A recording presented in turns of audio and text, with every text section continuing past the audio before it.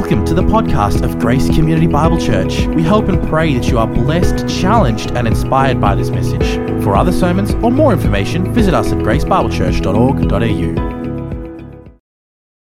Last Tuesday, September 6th, the new British Prime Minister, Liz Truss, flew up to Balmoral to keep an appointment with Her Majesty, Queen Elizabeth II. At that meeting, the new Prime Minister was asked by the Queen to form a government. Little did those present realize the historic significance of that occasion. For within 2 days, really only a matter of hours, the Queen would die. And the nation and millions around the world would be plunged into mourning and face uncertainty as far as the future is concerned. And one sees a somewhat similar scene here in John 13. Now, John 13 through to John 17 forms what has long been known as the upper room discourse of our Lord. It begins with the Passover and concludes with Jesus' high priestly prayer in John 17. It includes the departure of Judas from the room where the Last Supper was held and set in motion the arrest and the trial and the crucifixion of Christ. It includes our Lord's own announcement regarding his coming departure. It includes Jesus' announcement to Peter of his forthcoming betrayal. This upper room discourse also contains one of the most exclusive and to some one of the most offensive and most objectionable sayings of Jesus. I refer you to the words in chapter 14 and verse 6, where Jesus said, I am the way, the truth, and the life. No one comes to the Father except through me. What words of conviction, and yet what words demanding faith. Because Jesus says, I am the way. And yet in a matter of hours of saying those things, Jesus would be hanging upon a cross. I am the truth. In still less time, he would be charged with blasphemy. I am the life. And yet the next afternoon, his corpse would be placed in a tomb. Like the British Prime Minister standing in the presence of Her Majesty, little realizing the Queen's departure was at hand, and so the future now uncertain and people's hearts troubled. Jesus depicts the same scene here, because Jesus speaks to those with troubled hearts. And he says to them, do not let your heart be troubled. So what comfort, what counsel, what challenge is before us this morning as we look at this portion of Scripture? Well, my outline is very, very basic and very simple this morning. My 3 points that I want to make are simply these. Troubled hearts. That takes us from chapter 13, verse 33 to chapter 4 and verse 1. Telling words And that's simply verse 6 of chapter 14. And then timeless joy, which takes us to verses 2 and 3 of chapter 14. Troubled hearts, telling words, timeless joy. Troubled hearts.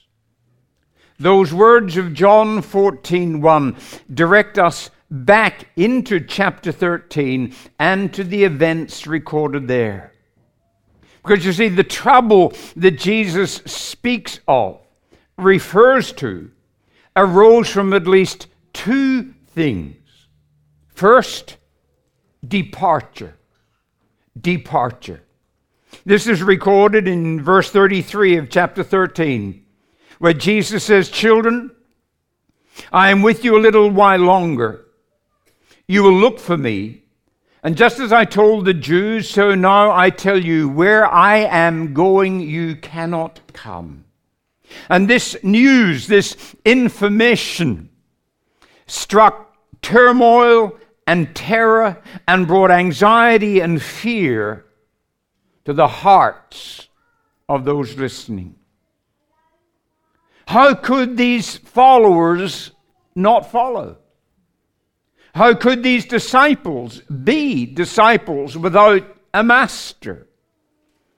How could these men and women go on living without this one they have been following so closely for these last 3 years? Even though they might survive the increased hostility of the surrounding forces, to have to go on living without him seemed unbearable to them. And you get a little glimpse of that emotion that's caught up here.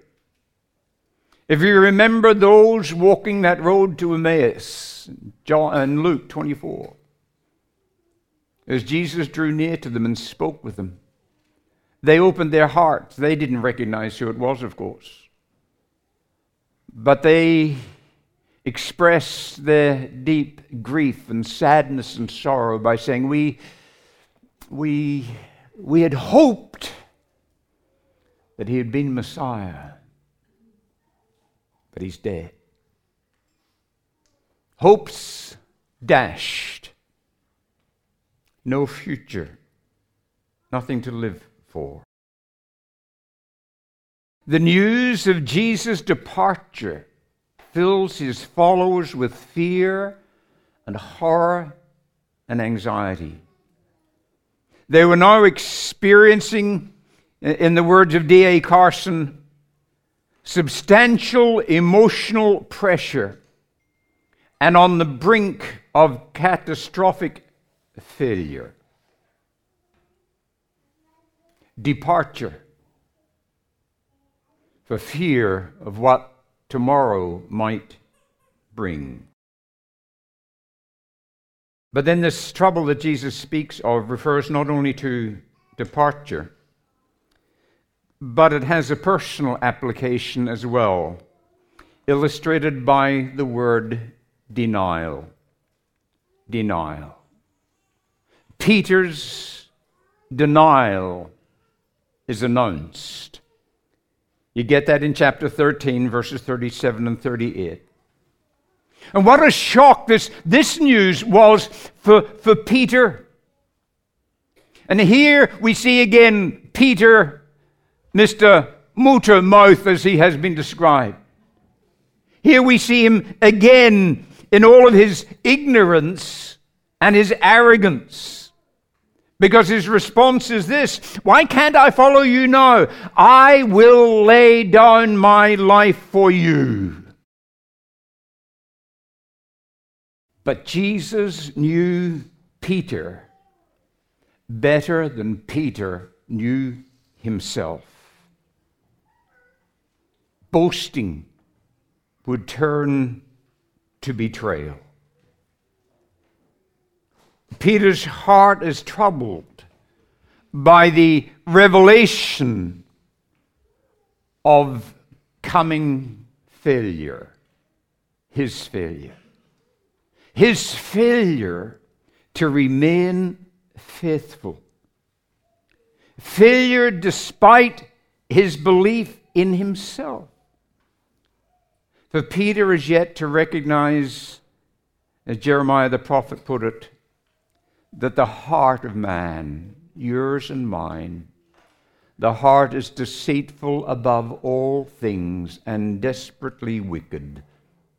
Who can understand it? Troubled hearts.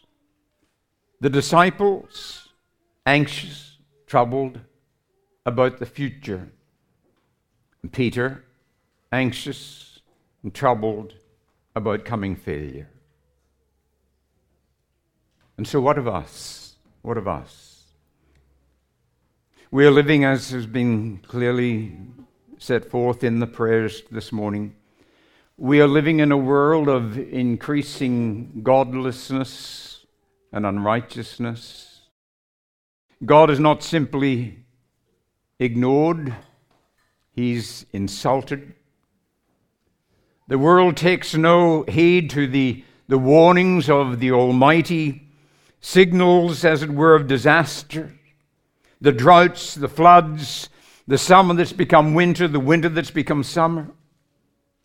God's face is not sought because, you see, everything will be okay. We've got the specialists. We've got the technology.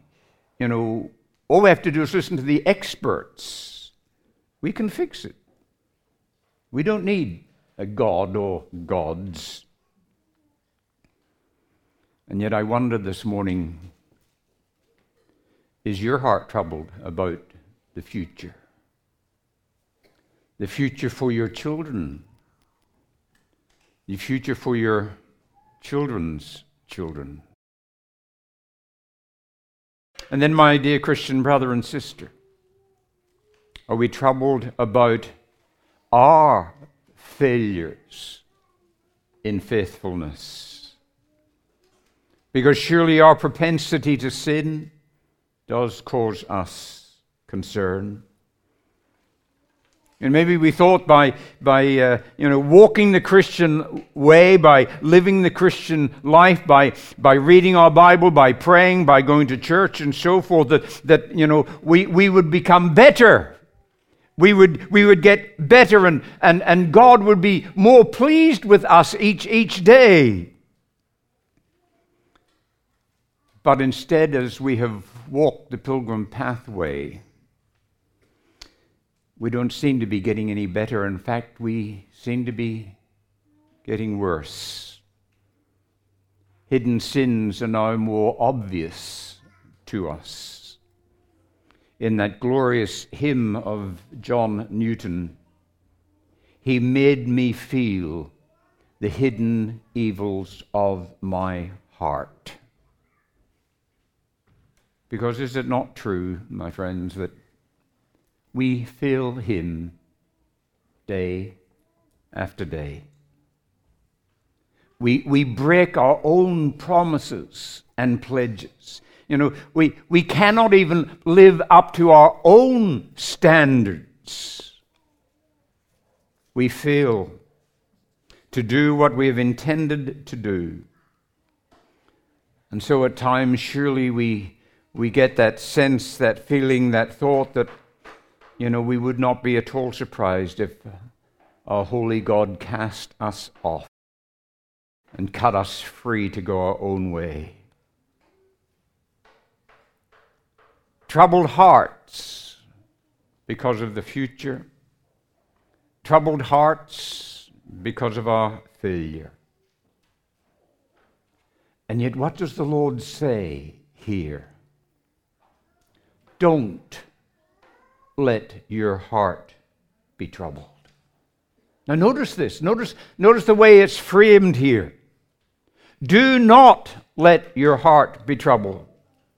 This means that there is something we can and must do about our heart's condition. And what is that? Well, the text goes on to say, the verse goes on to say, Jesus goes on to say, let not your heart be troubled. Trust in God and trust also in me. And what does that look like? It looks like the disciples on that occasion when they were on the lake, in that boat, being swamped and in danger of drowning. And Jesus is asleep. And so with fear and anxious hearts, they woke him up saying, Master, Master, we're going to die. And so he got up, rebuked the wind and the raging waves, and then he said to them, where is your faith? Where is your faith? Why are you not employing that faith? Why are you not taking hold of that faith and using it in the situation? And that's what Jesus is saying here in John 14:1. O troubled in heart, where is your faith?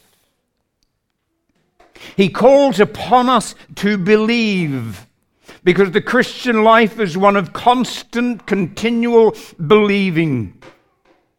And believing what? In God and in me. God incarnate. So why should believing in Him bring calm to troubled hearts?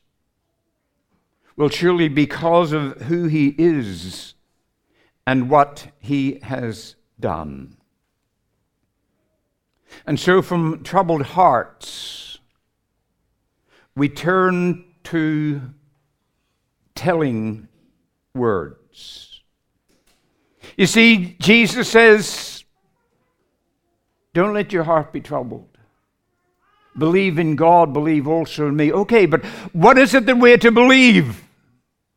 What kind of faith shakes fear and establishes futures? Jesus says to them, here is what you need to hear and believe and trust in. I am the way, the truth, and the life. That great I am saying of verse 6.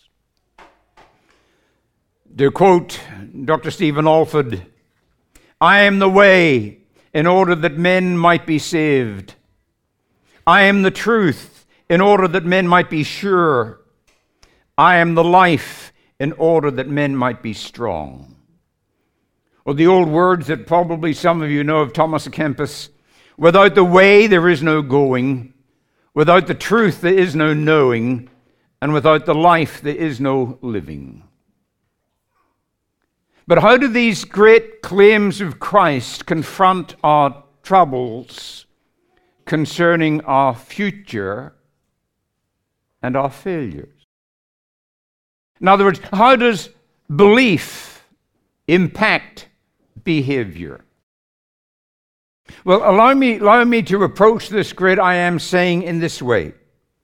I want to link these three statements that Jesus makes here, these three statements, with three solas of the Reformation. Let me explain. Here's what Jesus says, his first statement. I am the way. That is, salvation is by grace alone. You see, no believer, however devoted, merits his or her salvation or lives good enough lives to earn God's favor and eternal life. So Peter, here in John 13, exemplifies and represents every Christian. For we have all betrayed our Lord. We have all suffered 1,000 falls and failings. We're always overestimating ourselves and underestimating our sin. It's fascinating in that 13th chapter to look at two of the major figures there, Peter and Judas. What was the difference between Peter and Judas? Well, it wasn't that one man was a sinner and the other was not. No. The only difference is this: Peter obtained grace, a debtor to mercy alone. I am the way. And as Jesus declares in verse 3 of that 14th chapter, I go to prepare a place for you. And where was that? Calvary. Don't get in your mind there when you read that portion of the little picture that Jesus is up in heaven kind of thing with a hammer and chisel in his hands, carving out and making a little shelter for you. No. He was thinking about Calvary. That's where he prepared a place for us. For by the doing and dying of Jesus, we may come to the Father. Christ Jesus is not merely a spiritual guide who came to show us the way to the Father. He himself is the way to the Father. And he is full of grace and truth.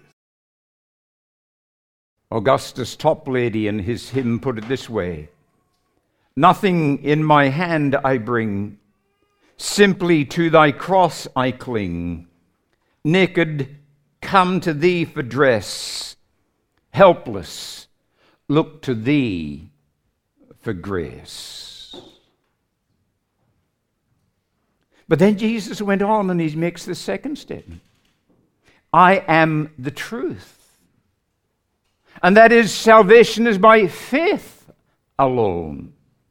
Faith in the incarnate Word of God. You see, how did Paul write concerning the Christians at Thessalonica? Let me quote you 2 Thessalonians 2:13. Paul wrote, but we ought to thank God always for you, brothers and sisters, loved by the Lord, because from the beginning God has chosen you for salvation through sanctification of the Spirit and through belief of the truth. Through belief of the truth. And what did Jesus declare in his high priestly prayer in John 17? Thy word is truth. And what did the apostle write? Faith comes from hearing that word. That word preached in the power of the Spirit, so that men and women would hear the voice of Christ, who is truth. You see, that text in Romans can be understood in a variety of ways. It can be taken in this way: that what is heard is the word about Christ, who is the truth. Thus, Christ, who is truth, is the content of the word, and thus the source of our faith and the object of our faith. And then again, it can be taken this way: that Christ, who is truth personified, is the one who speaks the word of truth. Because remember, in another I am saying, he said that he was the good shepherd, and salvation, or his sheep, hear the shepherd's voice.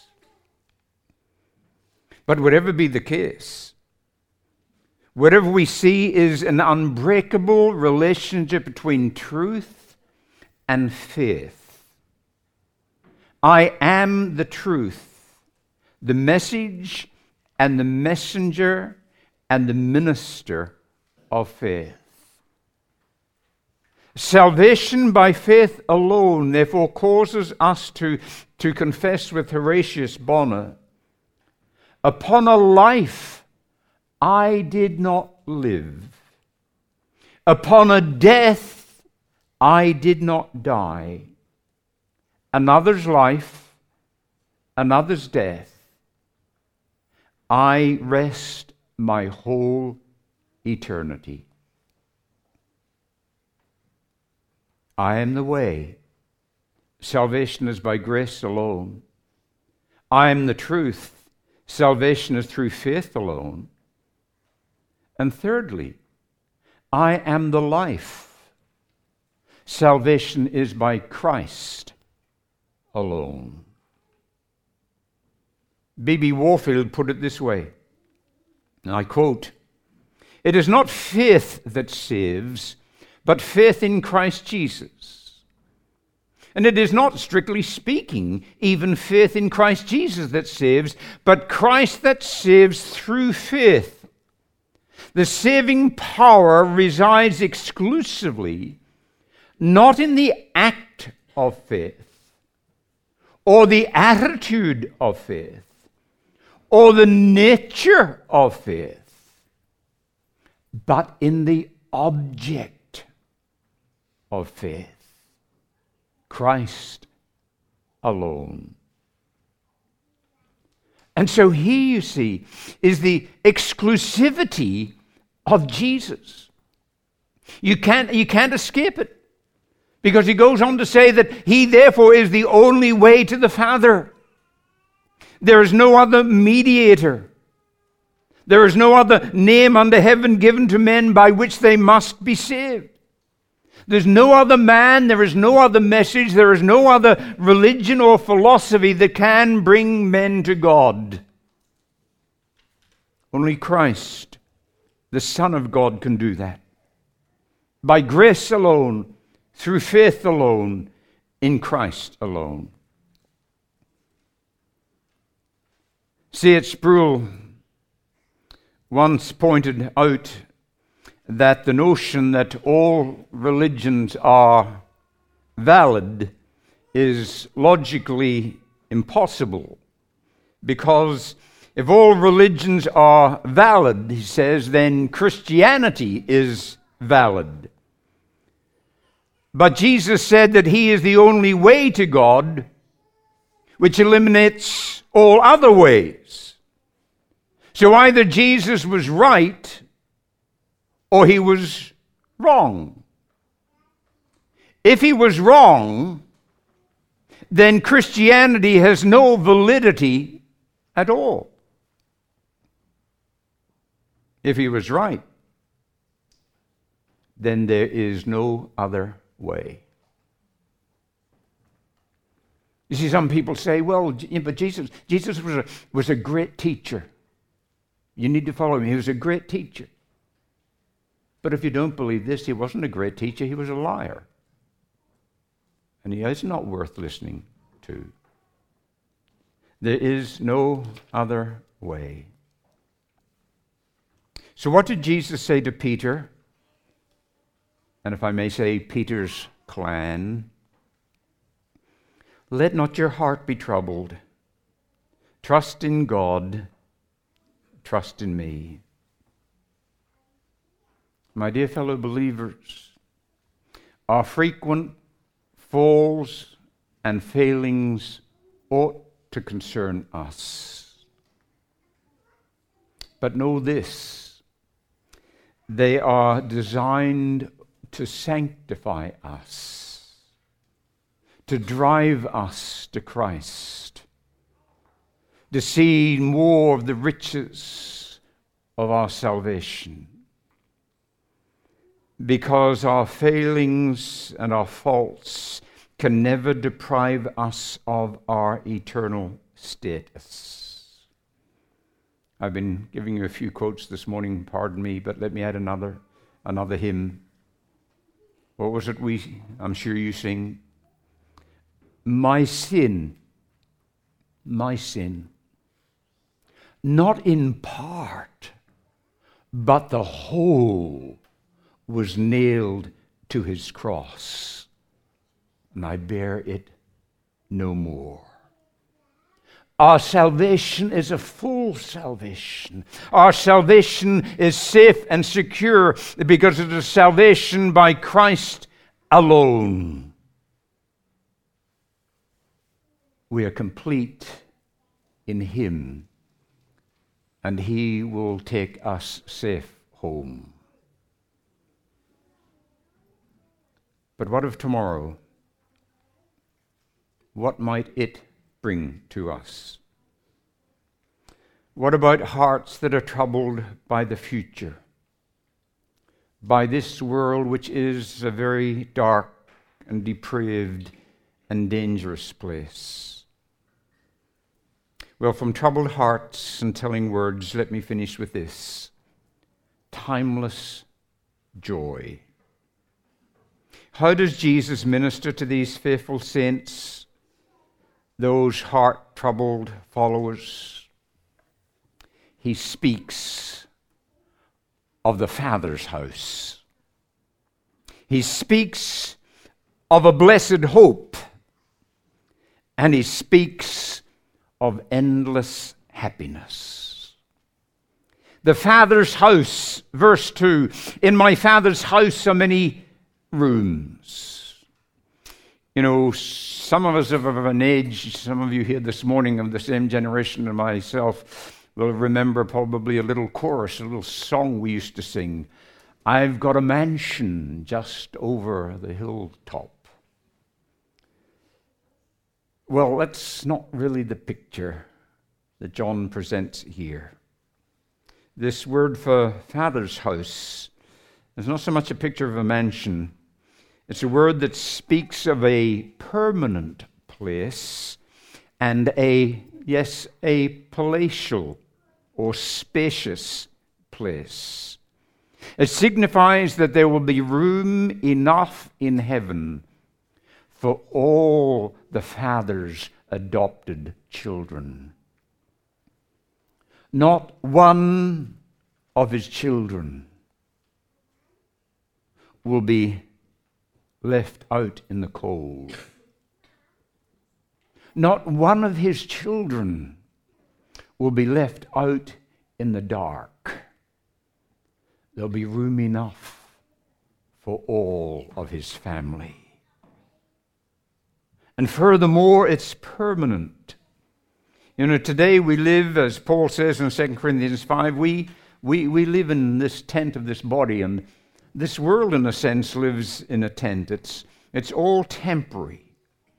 You know, some of us are feeling the decay and the aches and pains that come because our tents are getting a wee bit old and weary and battered and bruised. But the Scripture assures us that the perishable will be swallowed up by life. Never fading life. Never changing life. Never decaying life.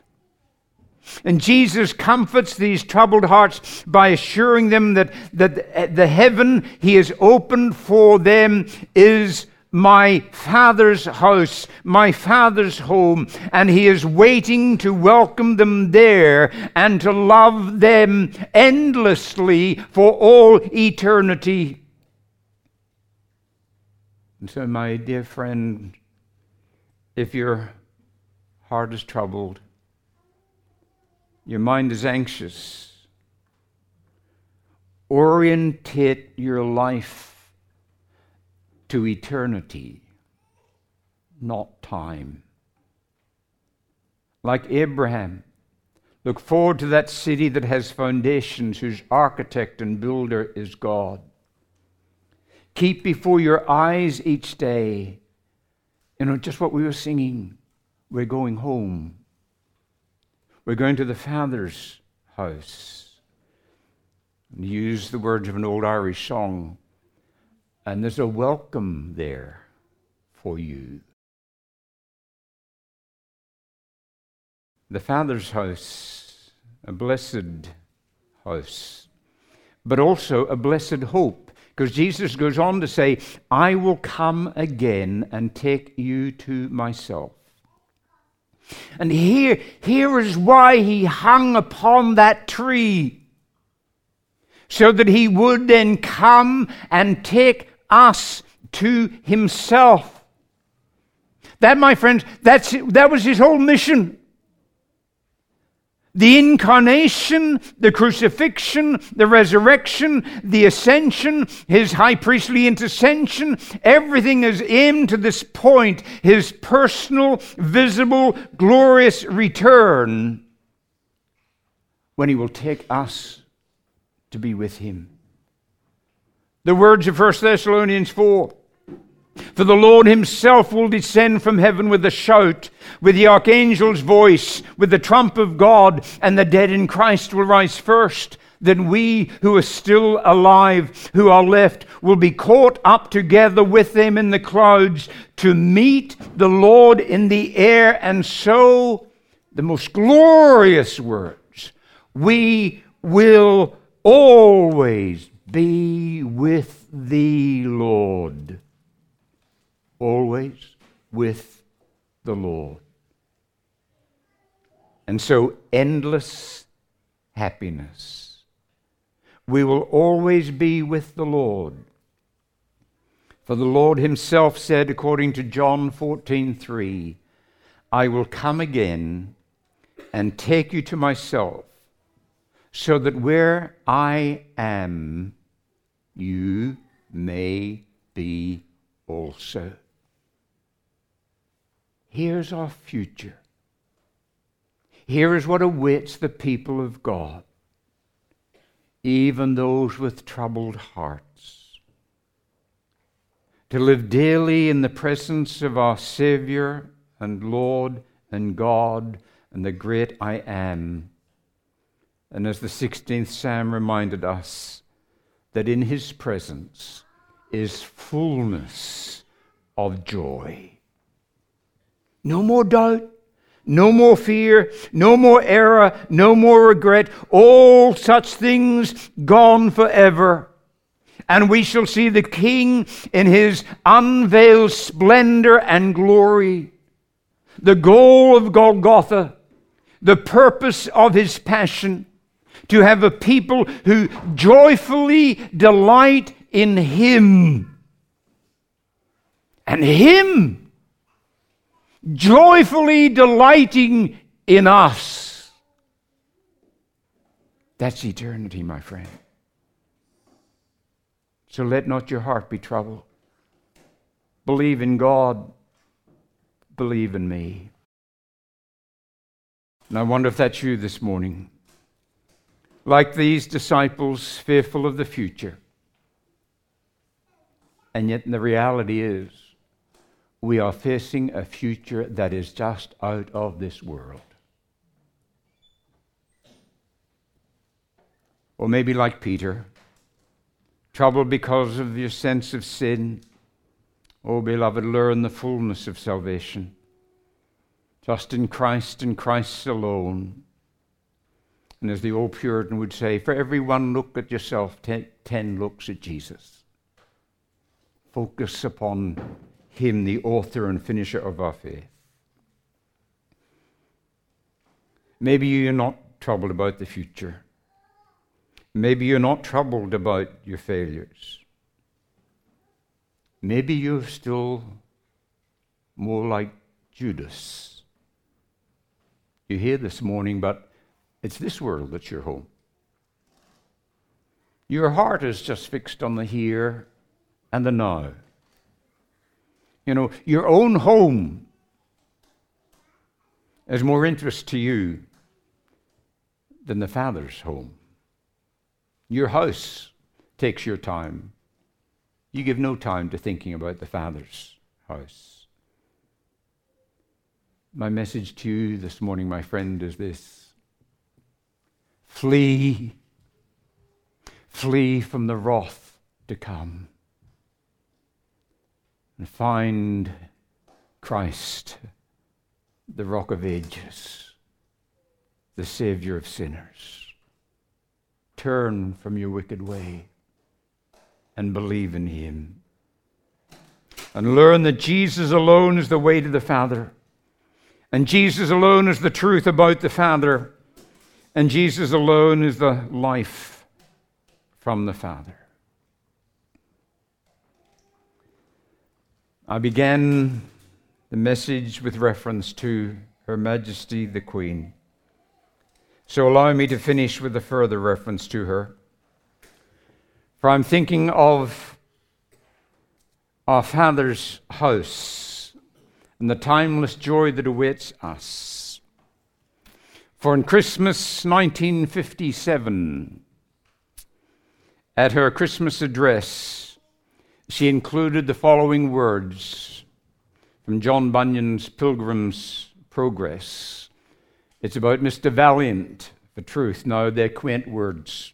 It's old English, but it's a picture of one who has fought the good fight, who bears the scars of battle and the Christian walk and the Christian life, and he's about to pass over, that is, to die. He's about to enter the Father's house. This is what the quote the Queen gave that Christmas. Mr. Valiant, for truth. Then he said, I'm going to my Father's house, and though with great difficulty I am got hither, yet now I do not repent me of all the troubles I have been at to arrive where I am.